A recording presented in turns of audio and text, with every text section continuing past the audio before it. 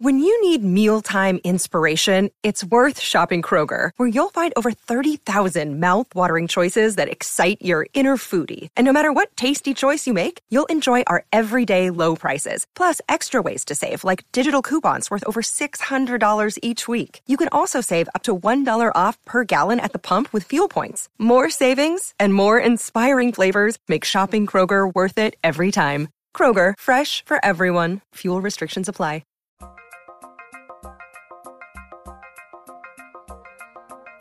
It's Light the Tower, your daily look around the world of sports. With Hall of Fame broadcaster and voice of the Texas Longhorns, Craig Way. Say goodnight to this one! And Horns 24/7 insider, Jeff Howe. On your live, local, and independent home for sports talk in Austin, The Horn.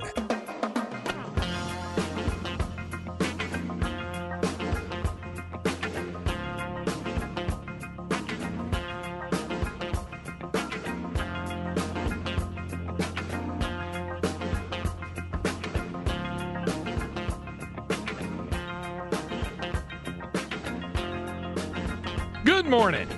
Welcome to Thursday morning. I had to remind myself when I looked up the clock, which never got changed forward when we went to daylight saving time. So I looked, wait, it's only 9:03. No. 10:03. Good morning and welcome to Light the Tower on the Horn. 104.9, 101.9, AM 1260. Where we're live, local, and digital on the Horn app and hornfm.com. My name is Craig Way. Glad to have you with us. Glad you're alongside as well. Good to be back. The first day for me back from vacation was yesterday in Arlington at Big 12 Football Media Days, and that was really cool. It was good to be back there again, as it always is, but good to be back in the home compound as well.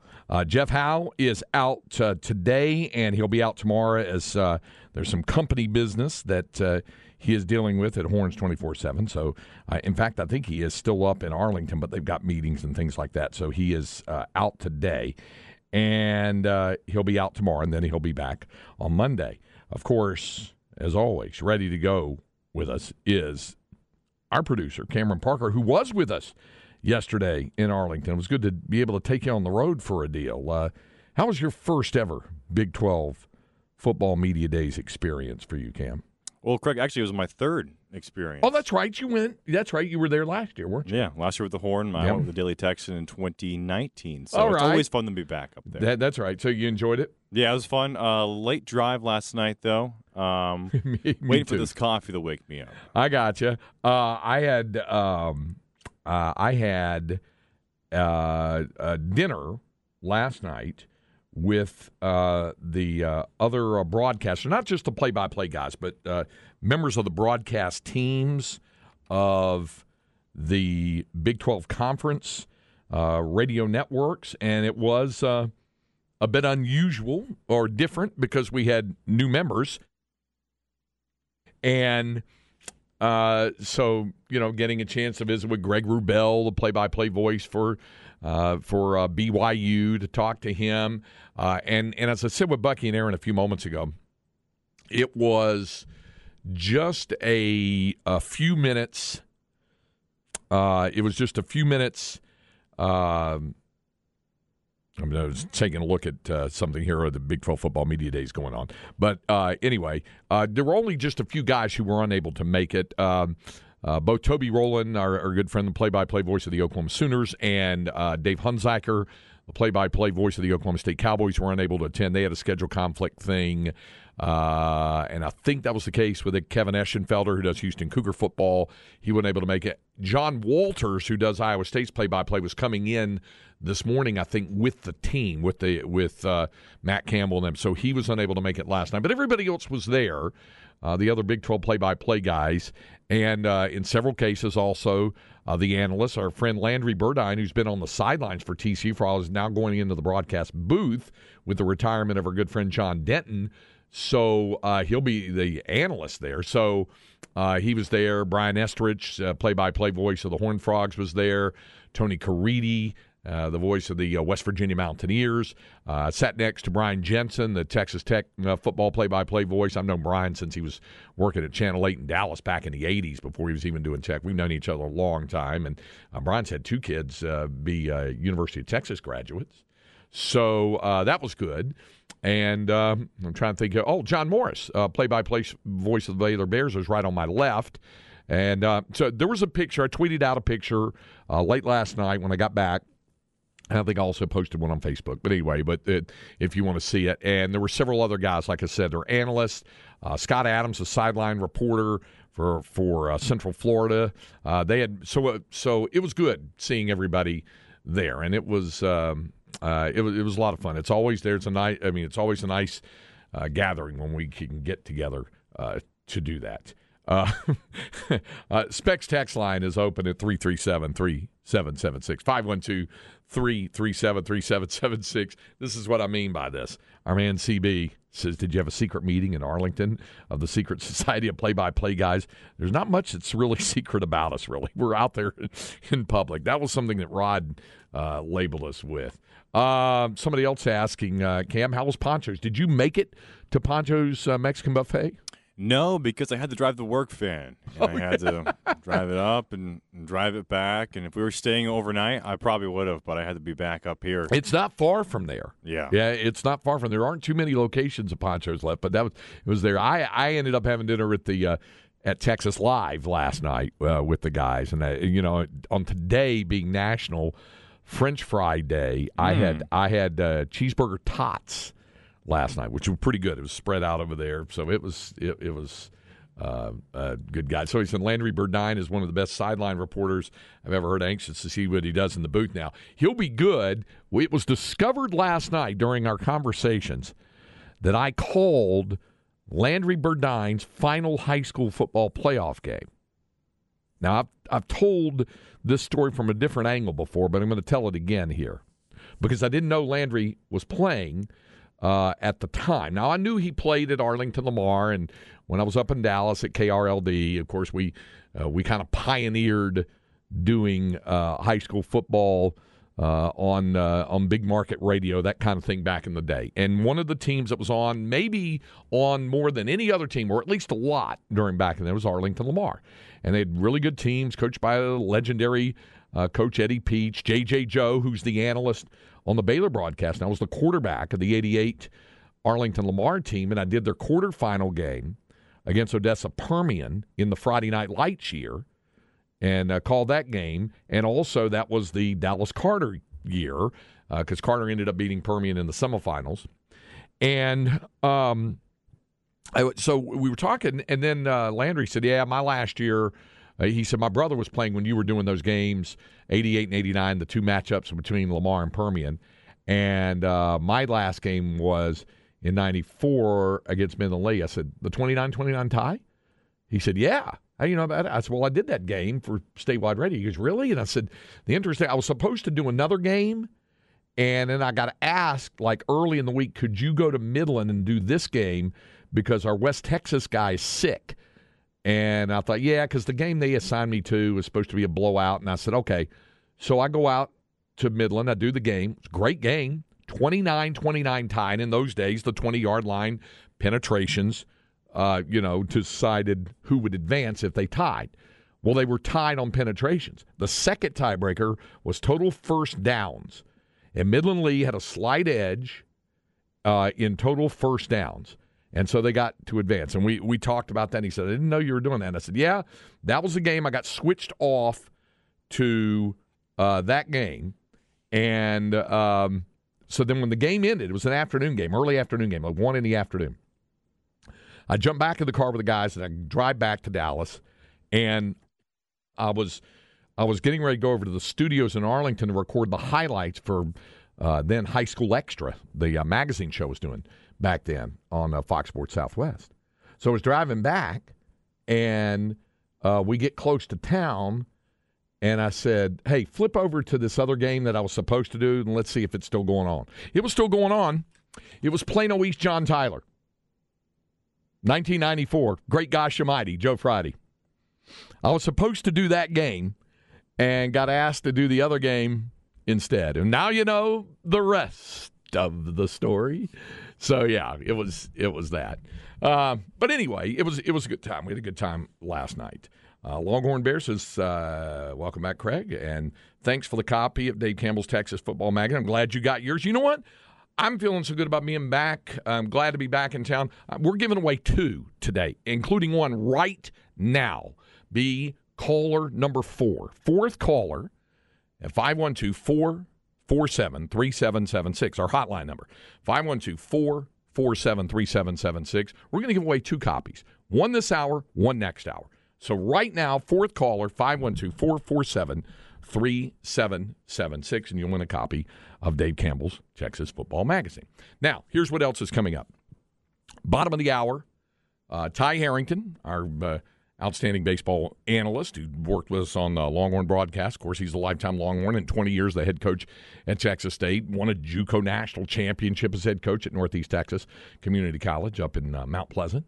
He'll join us. We'll kind of revisit the Longhorns draft experience, if you will, those who were drafted, those who went undrafted, the announcement of Tanner Witt saying he's coming back.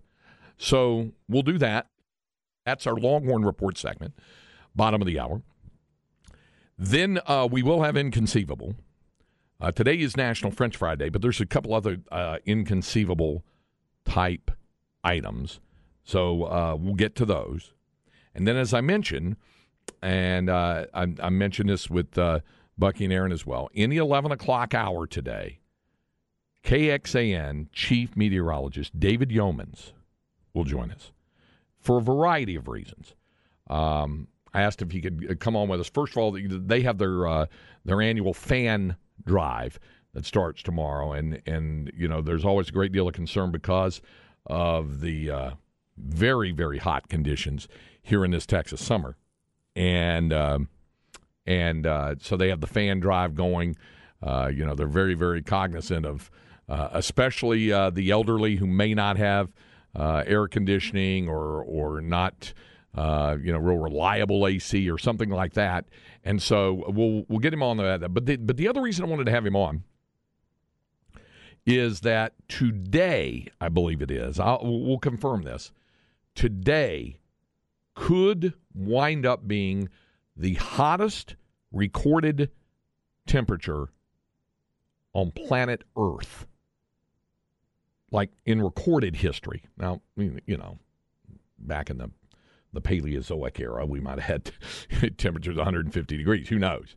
But in the modern era, like, you know, since the turn of the 18th to the 19th century, the hottest recorded, because I believe the hottest recorded temperature in United States history was at Death Valley in 1913, 134 degrees. It might break that today. Yikes. It could be. Now, trust me, I understand. It's incredibly hot. When I got in the truck to leave AT&T Stadium in Arlington, I was going back to the hotel to change clothes, then come back over to Texas Live to have dinner with the Big 12 broadcasters. When I got in there and cranked it up, it was 119 degrees. Now, that's heat index, and when it's starting up, but it only cooled down about 109 after that. So we're going to have David on to talk about that and maybe some hydration tips for you and some things like that. So he'll join us coming up in the 11 o'clock hour. So we've got a lot of things to get to. Did we have a winner of our first copy of the magazine? We did. Congrats to Danny Hernandez. Okay, there you go. And that's first. Daniel, congratulations, and we'll give away another copy coming up next hour. And like we said, our text line, the Specs text line, is open at 512-337-3776.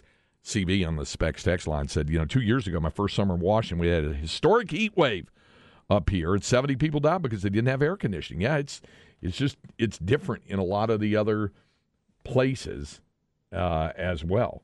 So yeah, it's quite hot as we know. So so that's where that is. I mentioned top of the program. I know some of you may just be popping on. Jeff is out today and tomorrow. It's Horns 24/7 company business things, meetings thing. He's still in Arlington, as a matter of fact. But I'm glad to be back here in town. All right, so yeah, folks asked about the whole deal about Pancho's. You did not make it to Pancho's Mexican buffet. Again. Unfortunately, yeah. So I mean, were you one of those guys in the day where hey, you've done Pancho's, right? I have not. Oh, I have not. Oh, yeah. Well. When I was your age, I would do Pancho's a lot more. Not that I eat that well anyway, but I would do a lot more where you raise the little flag when you want more, and you want more enchiladas, and they bring them over, and you want more tamales, and they bring them over, and you want more rice and beans, and they bring them over, and you want taco, whatever, all that stuff, and then the sopapillas. A lot of folks say they really like the sopapillas. Since Jeff is still up in Arlington, hopefully maybe he'll make a Pancho stop tonight, and tomorrow. Maybe bring some back, and definitely could visit. All right. One other thing I wanted to do, I had a couple of folks ask me since we're not up there today for Big 12 Media Day. Yesterday was Texas Big Day, and we talked to every Longhorn representative there. We talked of the 5 players in succession. We visited with Quinn Ewers, Xavier Worthy, Jordan Whittington, Jahdae Barron, and Jalen Ford. So we visited with all 5 players. I think it's the first time it ever worked out for me, given parameters and talk show and things like that, that I was able, on whatever show I was doing up there, to get all 5, and sometimes they didn't take 5. They might take 4. There were a couple of years where only 3 went up, to get all the players and the head coach. Well, we did visit with the head coach right out of the gate. In fact, we were the first interview we did. He walked into AT&T Stadium in Arlington, so had some folks said that they did not get a chance to hear the conversation with Steve Sarkisian. Obviously, all of our conversations are available on our podcast page at hornfm.com, so you can hear those conversations. But we'll repeat it for you right now with Jeff and I visiting yesterday with Coach Sark leading off Big 12 Football Media Days. And it starts off because Sark wanted to know about something that happened with me on my vacation when I was playing golf at Sea Trail there, Sunset Beach, North Carolina, and there was this little alligator that crawled across the 9th tee box. I'd posted it on Facebook, and we let him go on by. And then later, as I was playing the 14th, I had a shot that was down there water, and as I started to go down there, I heard this thrashing. I turned around, and it was a huge gator. Great to see you. And so I haven't avoided it. So anyway, so there's that's all part of the conversation there. And are we ready to go with this? All right, here it is. Here's our conversation yesterday with Coach Sark. Great to see you, Craig. Good to know that you're alive and avoided the gator attack and everything else. I did. Everything was. We'll have more on all of that. But Sark's looking at us like, where are we starting with this? Here's where we're starting. We're at Big 12 Football Media Days in Arlington, and leading us off, and it is only right and proper that we visit with the head football coach of the University of Texas, Steve Sarkisian. Sark, I appreciate the time. How's your summer going? Well, first of all, thanks for having me on, guys. This is a great way to kick off Media Days with you all to start it off. And I know everybody wants to talk ball, which is exciting, and football season is right around the corner. But you can't lead with a potential gator attack and us not get into it here right off the bat. So my summer's been great. No gators. You know, it's been awesome. But please fill me in a little bit, just a little bit. All it was I played in 2.5 weeks. I played 1 round of golf. And that's about usually all I play. And I actually hit the ball well, did not putt well. But anyway, so I'm on the hole, and it was on the number 9 tee box, and a gator comes crawling across the tee box. Now, he was a little dude. It wasn't that big a thing because he was only, I'd say, maybe 4 feet. Only a 4 foot. It wasn't much. I hear there's that's him just kind of crawling across there, the 9 tee box. So the way I'm watching this video that you're showing me right here, that looks like a baby to some degree. It was. Well, you know, generally when there's a baby, there's a mother. Well, I'm getting somewhere I'm around. So he came crawling across the tee box, and we let him go, and then he went on into the pond, and so he wanted nothing to do with us, and we wanted nothing to do with him, so we just let him go, and that was that. Now, 2 holes later, I'm on a par 4, long par 4, and I hit a second shot that trickled down near the water, and I go down, and I've got a shot, and it's going to be third, trying to chip up onto the green, and I hear thrashing behind me, and the first thing I think of is gator, and I turn around, and it's a 10 to 12 footer. He's huge, but he isn't interested in me. There was a one of those big box turtles, and it was about as big around as a laptop over there, and he crushed him like a walnut. Sorry. I mean, he was having breakfast, and he was devouring. I thought, okay, I'm going to let you guys finish up. Not so much for the turtle.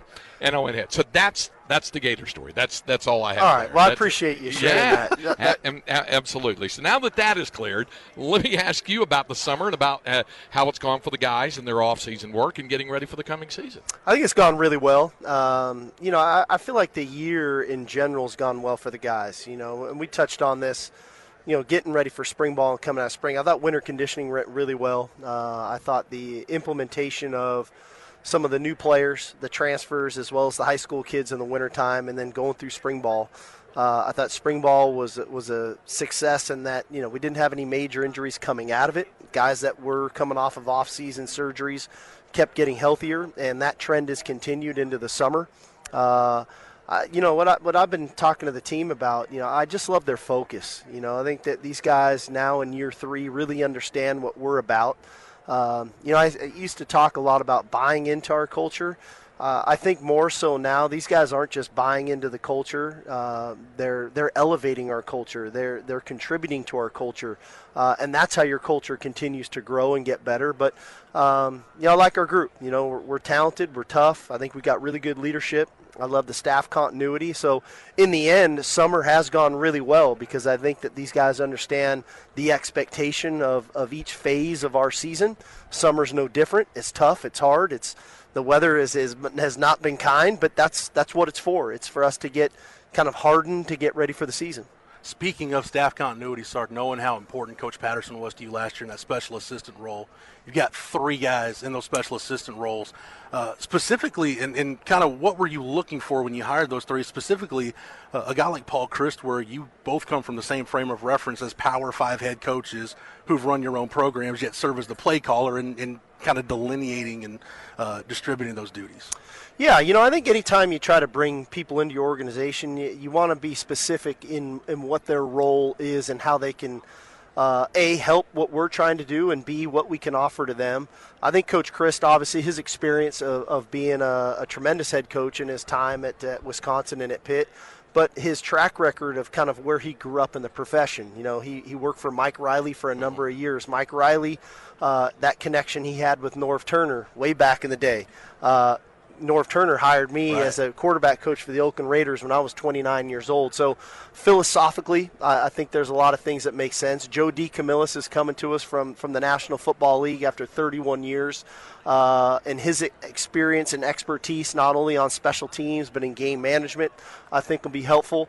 And then Payam Sadat coming to us, one of the originators of the flex defense. And that ability that defense has to create pressure on the quarterback. So everything was for a reason to what we do. I think they've all been tremendous additions to go along with some of the younger folks that we've brought in, but then ultimately keeping that core staff in place that we have now for 3 straight years. Would you say that maybe the role of that position when you have those special assistants, it's evolved maybe over the past few years? I mean, everybody always thought about a coach sitting in a room just cutting up tape, and I know a lot of that still happens, obviously, but has it evolved a bit? Well, I can't speak on behalf of what other people do or how they utilize people in their organization. We try to make sure that these guys, if they're going to spend their time, if they're going to be with us, that they can have a significant impact on what we do. And so they've got roles and responsibilities. I love having them because of the expertise that I can bounce things off of them, or we can go to a practice and training camp and I can ask somebody to say, hey, can you watch X, Y, or Z today? And then get some feedback on that, whether it's a specific drill, whether it's a position group, whether it's a specific scheme that we're trying to implement that day, that they've got the eyes and the expertise to give me knowledgeable feedback. What does your summer look like, Sark, in terms of your plan of, studying play callers that you like, guys that you try to take ideas from, and also looking back at last season and saying, I wish I was maybe a little cleaner in 2-minute here or in 4-minute offense here, and just kind of breaking down. I know we talk about breaking down players, but as coaches, kind of going through that self-evaluation. Yeah, there's no question. I always self-evaluate, self-reflect, really after every game and then at the end of every season. And there's a cost to all that we do, and then you try to look at how do you mitigate that cost, because we only have so much time and energy that we have. And then you try to go out and what is going on out there, and who has been some of the best either last season or for the last 2, 3, 4 years, and how can you continue to implement some of the things that you think fit you, and not lose what you're really good at, what your core values are. So in the end, you always try to look at all that stuff, and you try to look at areas because it's not just about the plays, it's about the timing of when to call those plays and to have the personnel to run those plays. I would say my plays always work better when I got better plays running them, better players running them, right? So I think there's all that goes into it, and in the end, hopefully, as year in and year out as you go, and as we go into this season, that we've got everything in place from a personnel standpoint of players, from a playbook and schemes that make sense to as a play caller, you feel comfortable with what we're going to do, and that all of the special situations as they arise, that you've got enough menu of things to do when those things come up that you feel comfortable and you're versatile enough to handle them. I know they're pulling on you to get to other things. I want to give you an opportunity before you go to tell folks a little bit about how the ramp-up is going to go from here with the staff and with the guys as you wrap up. Yeah, so the guys just finished up summer school. They had kind of the 4th of July week to kind of finish up school, take a deep breath. And then we're back we've got 3 more weeks of summer conditioning going. We got 3 more weeks of our PRPs and skill development work that we do. And then we'll crank it up August 2nd. And we'll go from there. And I think that we've got a good plan in place to get our team ready to play. I feel really good about the health of our team right now. We had a lot of guys coming off of injuries and different things. They're all back going. They're all back working, which is exciting. You want your full allotment of your roster ready to go. And then ultimately we've got to make sure that we've got the consistency, that we have a competitive training camp to get our minds right for a very challenging schedule. Hey, I appreciate it. I know they're pulling on you, and we got your quarterback ready to hop on with us, too. So we've got that. He's way more exciting than me. No, that's all right. It's okay. I appreciate you taking the time. Appreciate you guys. All right. Great. Enjoy the day, okay? All right. Steve Sarkisian. There it is, Coach Sark. That was our conversation. It was like right during this segment that happened. It was right out of the gate when Sark joined us. I mean, he literally had walked right in the building, and John Bianco and his outstanding staff brought him over, and then in addition to that, Thomas Stepp and Ryan Tuzo, Jeremy Rosenthal, they brought other guys, the players over to us as well. So then we had an opportunity to visit all that. And again, if you missed any of those other conversations, you can catch them on our podcast page at hornfm.com. All right, we need a break. When we come back, we shift to baseball. It's our Longhorn Report segment and our Longhorn Notebook segment, and we'll visit with Ty Harrington to talk about this when we continue with Light the Tower here on the Horn, 104.9, 101.9, AM 1260. We're live, local, and digital on the Horn app and at hornfm.com. She keeps a Moet Chandon in a pretty Light the cabinet. Tower. Anthony cake, she says, just like Marie Antoinette. A building remedy for Khrushchev and Kennedy. At any time of invitation, you can take It was 38 years ago today. Live Aid. London and around the world. And of all the acts that performed, they said that what Freddie Mercury did with Queen that day was just absolutely astounding. So I know CB had tweeted that, and we saw a couple other tweets about it. So, yeah, 38 years ago today, Live Aid. It's time now for our Longhorn Notebook. Longhorn Notebook. And joining us on the Vaqueros Cafe and Cantina hotline is lifetime Longhorn, former Longhorn assistant coach, junior college winning national championship coach, and 20 years the head coach at Texas State. And, of course, now one of our analysts on the Longhorn baseball broadcast as well as on the ESPN Plus telecast there of Texas State, working with Brant Freeman. Good to have the coach, Ty Harrington, on with us. I get the feeling maybe in 1985 when you were a Texas Longhorn 38 years ago, probably Queen wasn't at the top of your playlist. If you'd had an iPod back then, probably wouldn't have had Queen involved in that. Am I right about that? I know you're a classic rock guy, but were you into that? I was on the verge of it. I mean, again, my roots were country and Southern rock. which is what you kind of grew up with in Waco. And but in 1985, when I hit Austin, Texas, my longtime friend and teammate Doug Lindauer started introducing me to a lot of different music and a lot of different things. And Queen was right. It was, I got to say it was starting to become part of my, if I would have had an iPod or my normal listening, it would have been, KLBJ, I guess, would have been playing it some. Yeah. And the old 90, so I guess so, yeah, I was. And when I heard you say that, it kind of dinged me a little bit because you said 38 years ago, and I was like, whoa. And I think they got my attention a little bit more. And since now, if you listen to Freddie Mercury and Queen, and just how unreal his voice and how he could carry so many different levels of it is just so unbelievable. Absolutely. And in my concert vending days, and folks know about my background when I put myself through college in the early 80s selling T-shirts, working either for the band or for the arena.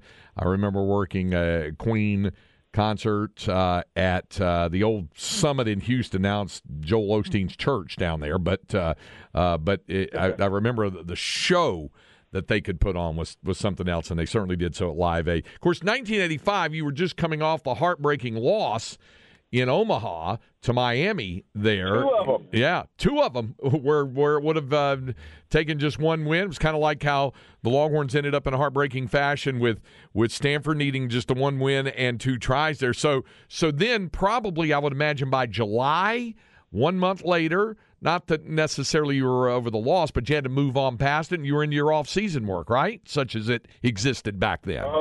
Yeah. I mean, that was back into – well, for me, it was, summer ball. A lot of guys went off and played at different places.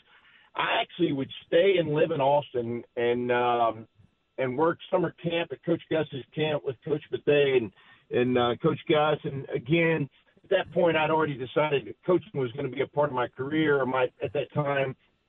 And so I would stay and, so the all season would be camp from 9 to noon and then go find out where the Waco Pirates was playing and what was then the Texas Beer League. And you would play doubleheaders on a weekend. And it was really a lot of fun. Now, it was a great baseball lesson. You play with so many professional players in that league and current college players. And but it was really a lot of fun. I learned a lot about baseball, people, travel, just a lot of different things. And it was fun. And it was a great time. And it was hard to get over that 85 season. That was one of the best teams I'd ever played on. And if you go back one of these days, I'm going to take the time to go back and look at all of the big leaguers that were involved in that 85 World Series. I mean, you're talking about, Pete Incavilla, Oklahoma State, the Mississippi State, Texas, Miami. I mean, there was just that whole Omaha year was just riddled with big leaguers all over it. And it was a very special time in Omaha. I still go back to it and think about how ESPN has grown with college baseball in Omaha from, just hearing the ping of that metal bat on ESPN as opposed to a wooden bat for professional baseball. And you remember the old brown dirt that was in the old Rosenblatt? Yes. And just, different things like that. I mean, I can remember, again, I tell this story often, leaning over the fence in left field, watching Ben McDonald give up the home run to Paul Carey, the grand slam. And then, Stanford ended up beating us the next game, and my senior year in '87, and so a lot of special memories, and those are things that I'm certainly proud and excited to have been a part of. Some of the most unbelievable athletes on those 85 teams, or those 80 teams at Texas. It was a lot of fun. Visiting with Ty Harrington, and of course, Major League Baseball draft was this week, and it's wrapped up now through the 20 rounds. First and foremost, a lot of the conversation is going to be about the guys who are either not drafted or were drafted very, very late to the point that you would expect them to return to Texas. Toward that end, just a little while ago, Baseball America tweeted out its quote-unquote winners and losers, college baseballs, college baseball's winners and losers coming out of the 2023 draft. The winners include LSU, Stanford, UCLA, and Texas. And what they wrote about the Longhorns is, and I'm quoting here, while recruiting classes drive most of the winners and losers on this list, Longhorns' entry is mostly based on returning players, specifically right-handers LeBaron Johnson Jr. and Tanner Witt. Johnson Jr. went undrafted, and Witt was not picked until the 18th round. They are now expected to return to the 40 acres and have the potential to give Texas the best 1-2 punch in the country. Texas' recruiting class also got a significant boost when outfielder Will Gasparino went unselected, while the Longhorns lost powerful right-hander Travis Sikora in the third round. Getting Gasparino to campus is a big win and is a boost in a position of need, end quote. So that was what their take on it was. It has also been announced within the last couple of hours. Tanner Witt announced he's coming back, and just a little while ago, LeBaron Johnson, LBJ, said he's coming back as well. So I wanted to get your thoughts on this. The guys who were drafted, Dylan Campbell in the 4th round, 136th pick overall by the Dodgers. Lucas Gordon, 6th round, taken by the Chicago White Sox. Travis Staley in the 12th round by the Washington Nationals, 345th pick overall. Zane Morehouse in the 14th round to the Cleveland Guardians. Garrett Gilmet in the 15th round to the Astros. And then Tanner Witt in the 18th round to Baltimore. But again, Witt and LBJ both have said they're coming back. So you followed it very, very closely. Ty, you saw where those guys were drafted, and now we know, obviously, officially, that Tanner and LBJ are coming back. How about your thoughts overall on the draft and how the Longhorns were affected by this? Well, let's start with, how about since 1965, K-Rod put this out, the University of Texas has had a guy drafted every year. I think that's fascinating, and I think it speaks volumes about the program, the coaches, the players, the type of athletes and people that have been involved in that program. Secondly, congratulations again to all of the guys that were drafted. I know it's always a goal for every guy that you coach that comes to you in collegiate baseball, that's their next step. That's what they've been working towards, one, to get to a Division I, program, then next after that, to get to professional baseball. So certainly congratulations to those guys. But if you start to look at the Tanner Witt and LBJ, the guys that so far that have announced that they're coming back, what an unbelievable place to start on the pitching staff. I mean, you're talking about two really power arms and guys that are incredibly competitive. I thought LBJ's progress this year was really good. I mean, a guy that at different times his fastball command occasionally would come and go, but I thought that he made the baseball go 3 different ways this year. He made the ball go, his fastball command at a high velo, and then he was able to command. He was able to get a smaller breaker to run, from right to left, and then his splitter to go left to right. I mean, there's a lot to that when you can do that. Created so many swing misses for LeBaron Johnson, and occasionally if he got into a bind, the old swing miss strike 3 is one of the quickest ways out of a bind. Nobody else has to play, and nobody else to get involved. And so that's a great start for Texas and their pitching staff next year. I agree with Baseball America, whomever puts that out and says that, that is a plus for them. It is. And then, Gasparino coming in too, you start to get some of the incoming guys that are, highly thought of, sought after players. They are expected to make immediate impacts. But then you also got to look at, there's a lot of recruits that as a coach you think are going to be great players. That's why they're recruited to your school. And there's always 1 or 2 of them that come in that were not necessarily under the radar for you, but maybe from a national perspective that come in and make an immediate impact too. And so for them not to lose any of those guys as well, obviously is going to help with the depth for them moving forward and getting started for next year. The guys that were drafted, and, some of those guys right now are probably having to weigh as to what they want to do. Where, are they going to come back? Are they going to sign? I think I was listening to Jeff say the other day that, the majority of the top 10 draft picks rounds, almost all of them, majority of them sign, which is true because of the way the money is slotted nowadays. And I think that has an instant impact on whether a guy decides to stay because of the money or he goes, And I just think that some of those guys are starting to weigh, their decision. Maybe some guys, this goes into affect a lot of guys' mindset. Have they graduated yet? Are they about to graduate? What does that look like? Because a degree from the University of Texas or a degree from Texas State University, all those start to have an enormous amount of value to them as well. And one of the things I think that these guys think about, the baseball is so important at these universities, particularly University of Texas.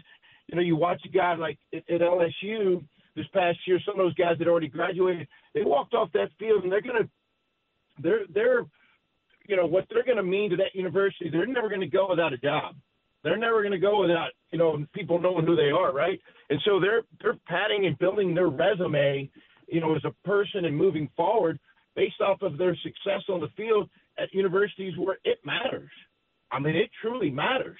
And people, and you look at those possibilities, and do you want to be on the mound when you get the last out in Omaha or, at a super regional or all those things where, people start to form, legacies beyond even what they already were. And so I think some of the players that got drafted a little bit later probably having to weigh some of those decisions and some of those mindsets as to, do I go back? And nowadays, you hear people talk about does NIL have an effect on later round guys and them being able to, make a little bit more money than beyond just the scholarship side of it, and being able to entice guys to stay into college baseball, which you and I love because selfishly speaking, I'm glad all those got drafted, but we probably all love to see them come back because man, that just makes college baseball that much better, right? Yeah, and even guys who weren't drafted. Now, Eric Kennedy, of course, was out of eligibility and is signed a minor league deal, I believe, with the Royals.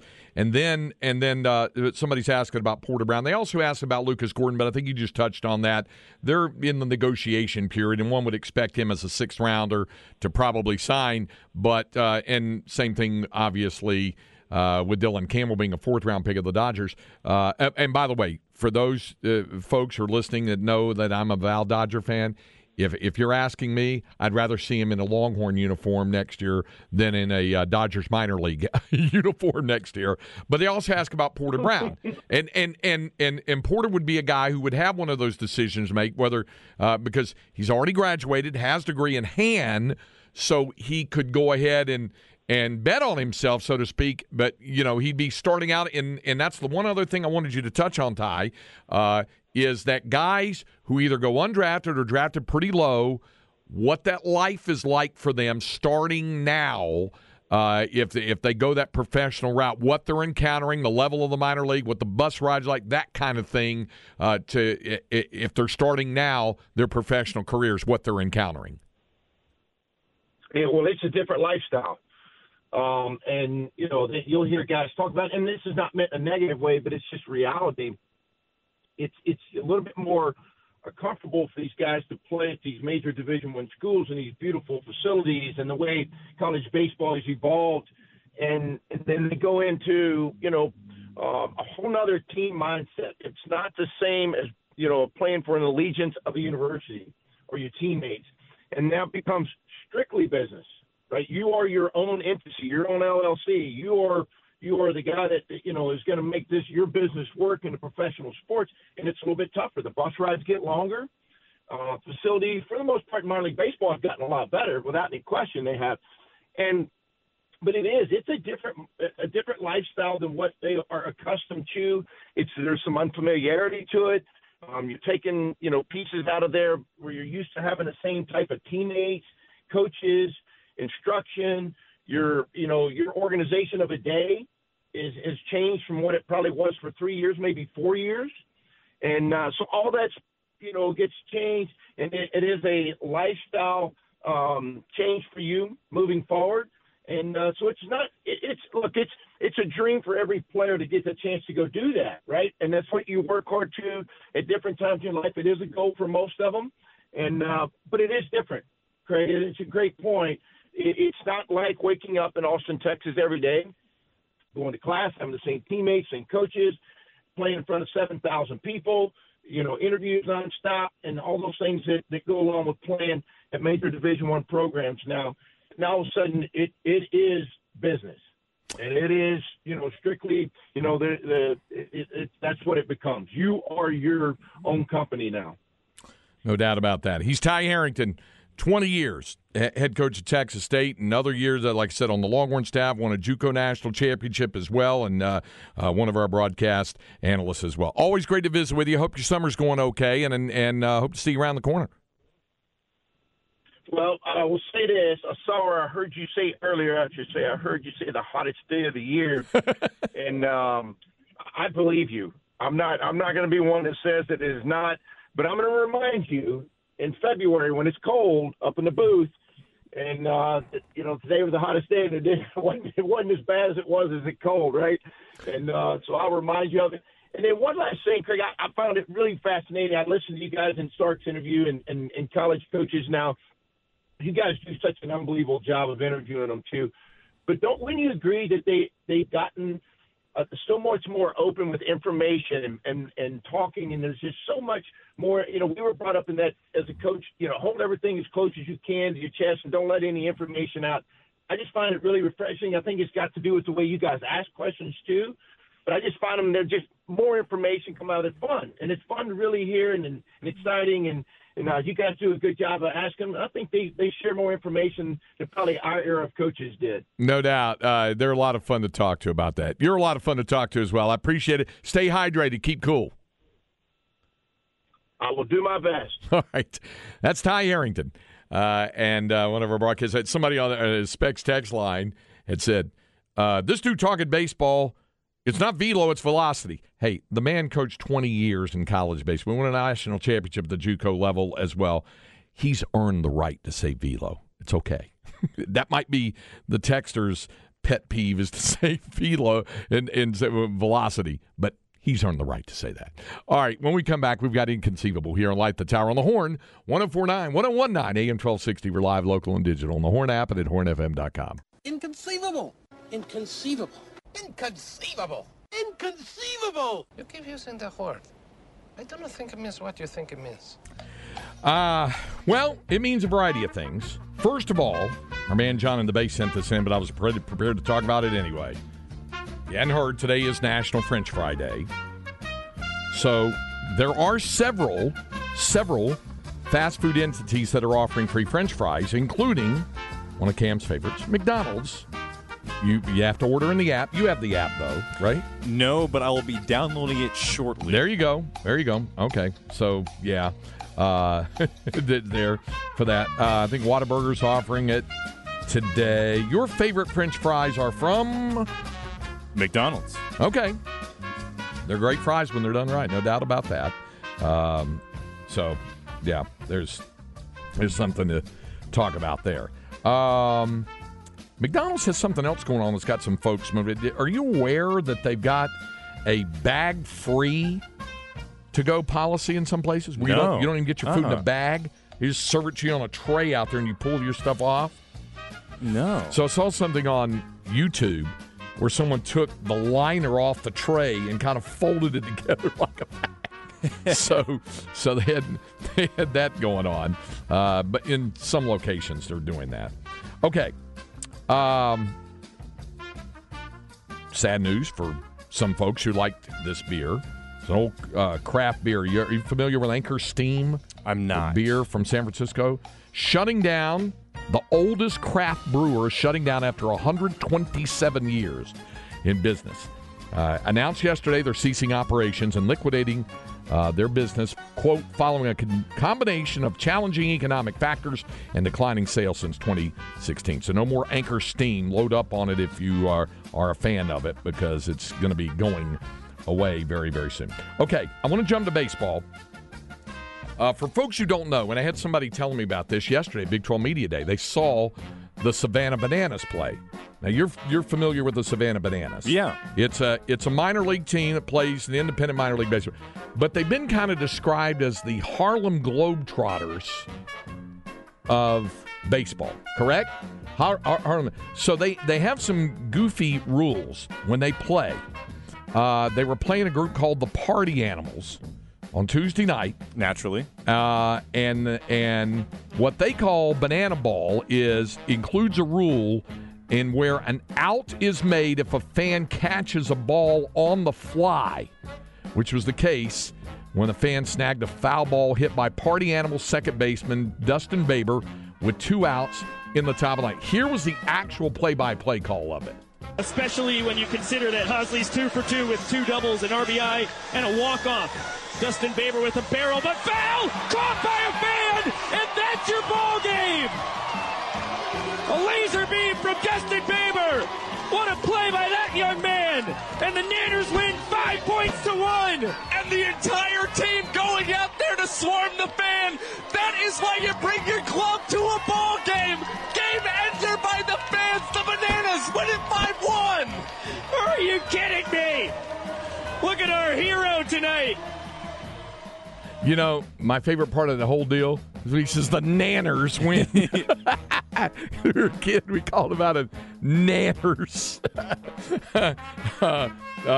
Bizarro Dale Dudley's seen him before. He says it's the most entertaining baseball team out there. By the way, Bizarro Dale Dudley also had a rebuttal for the guy who was making the comment, the text about Ty saying, tell him it's velocity, not velo. And I said, he's 20 years in the business. He can say velo if he goes, that man can say whatever the hell he wants about baseball. Somebody else said it as well. Tell that guy to take a nap. So there's some of that as well. John in the Bay says his office is just blocks away from Anchor Brew where they did the Anchor Steam. So, yeah. CB says the best fries are overrated. The overrated fries are Whataburger. I think it just depends on when you get them sometimes. What's the most overrated, Whataburger? He says Whataburger's fries. I would say In-N-Out's fries are more overrated than Whataburger's. You got to get those animal style. Yeah. You got to do that with the French fry sauce and all that stuff. If you're going to do that, you just basically have to do that. Okay. Finally, got one other topic for you. And, guys who rent apartments or homes, they're always looking for a better deal, a way to save money. And, we always look for ways to save money in different ways. I have to use dry cleaners a lot. Sometimes it gets pretty expensive. Well, in France, they're going to pay you. They'll pay you to repair your own clothes. Yeah. The way this is working is they're worried about waste and planet heating pollution from the textile industry. So under this deal, which was announced by the Secretary of State for Ecology, Bérangère Couillard, on Tuesday, the discounts range from like $7 to $28, available depending on the complexity of the repair. For instance, a simple pair of restitching, you get a subsidy of about $7, and resoling a pair of shoes will get like a 25 franc rebate or euro rebate. So, yeah. So they say it could encourage exactly the people who have bought, for example, shoes from a brand that makes good quality shoes or likewise good quality ready to wear to want to have them fixed instead of getting rid of them. And that is exactly the objective, to create a circular economy for shoes and textiles so that products last longer, because in government, we believe in the second life of a product. So there it is. Live in France, get a rebate for fixing your own clothes. All right, coming up, David Yeomans to talk about how hot it is, not just here, but in other places, like world record all-time type heat. And a good cause on the board as well. We'll do that and more coming up. Second hour of Light the Tower on the Horn.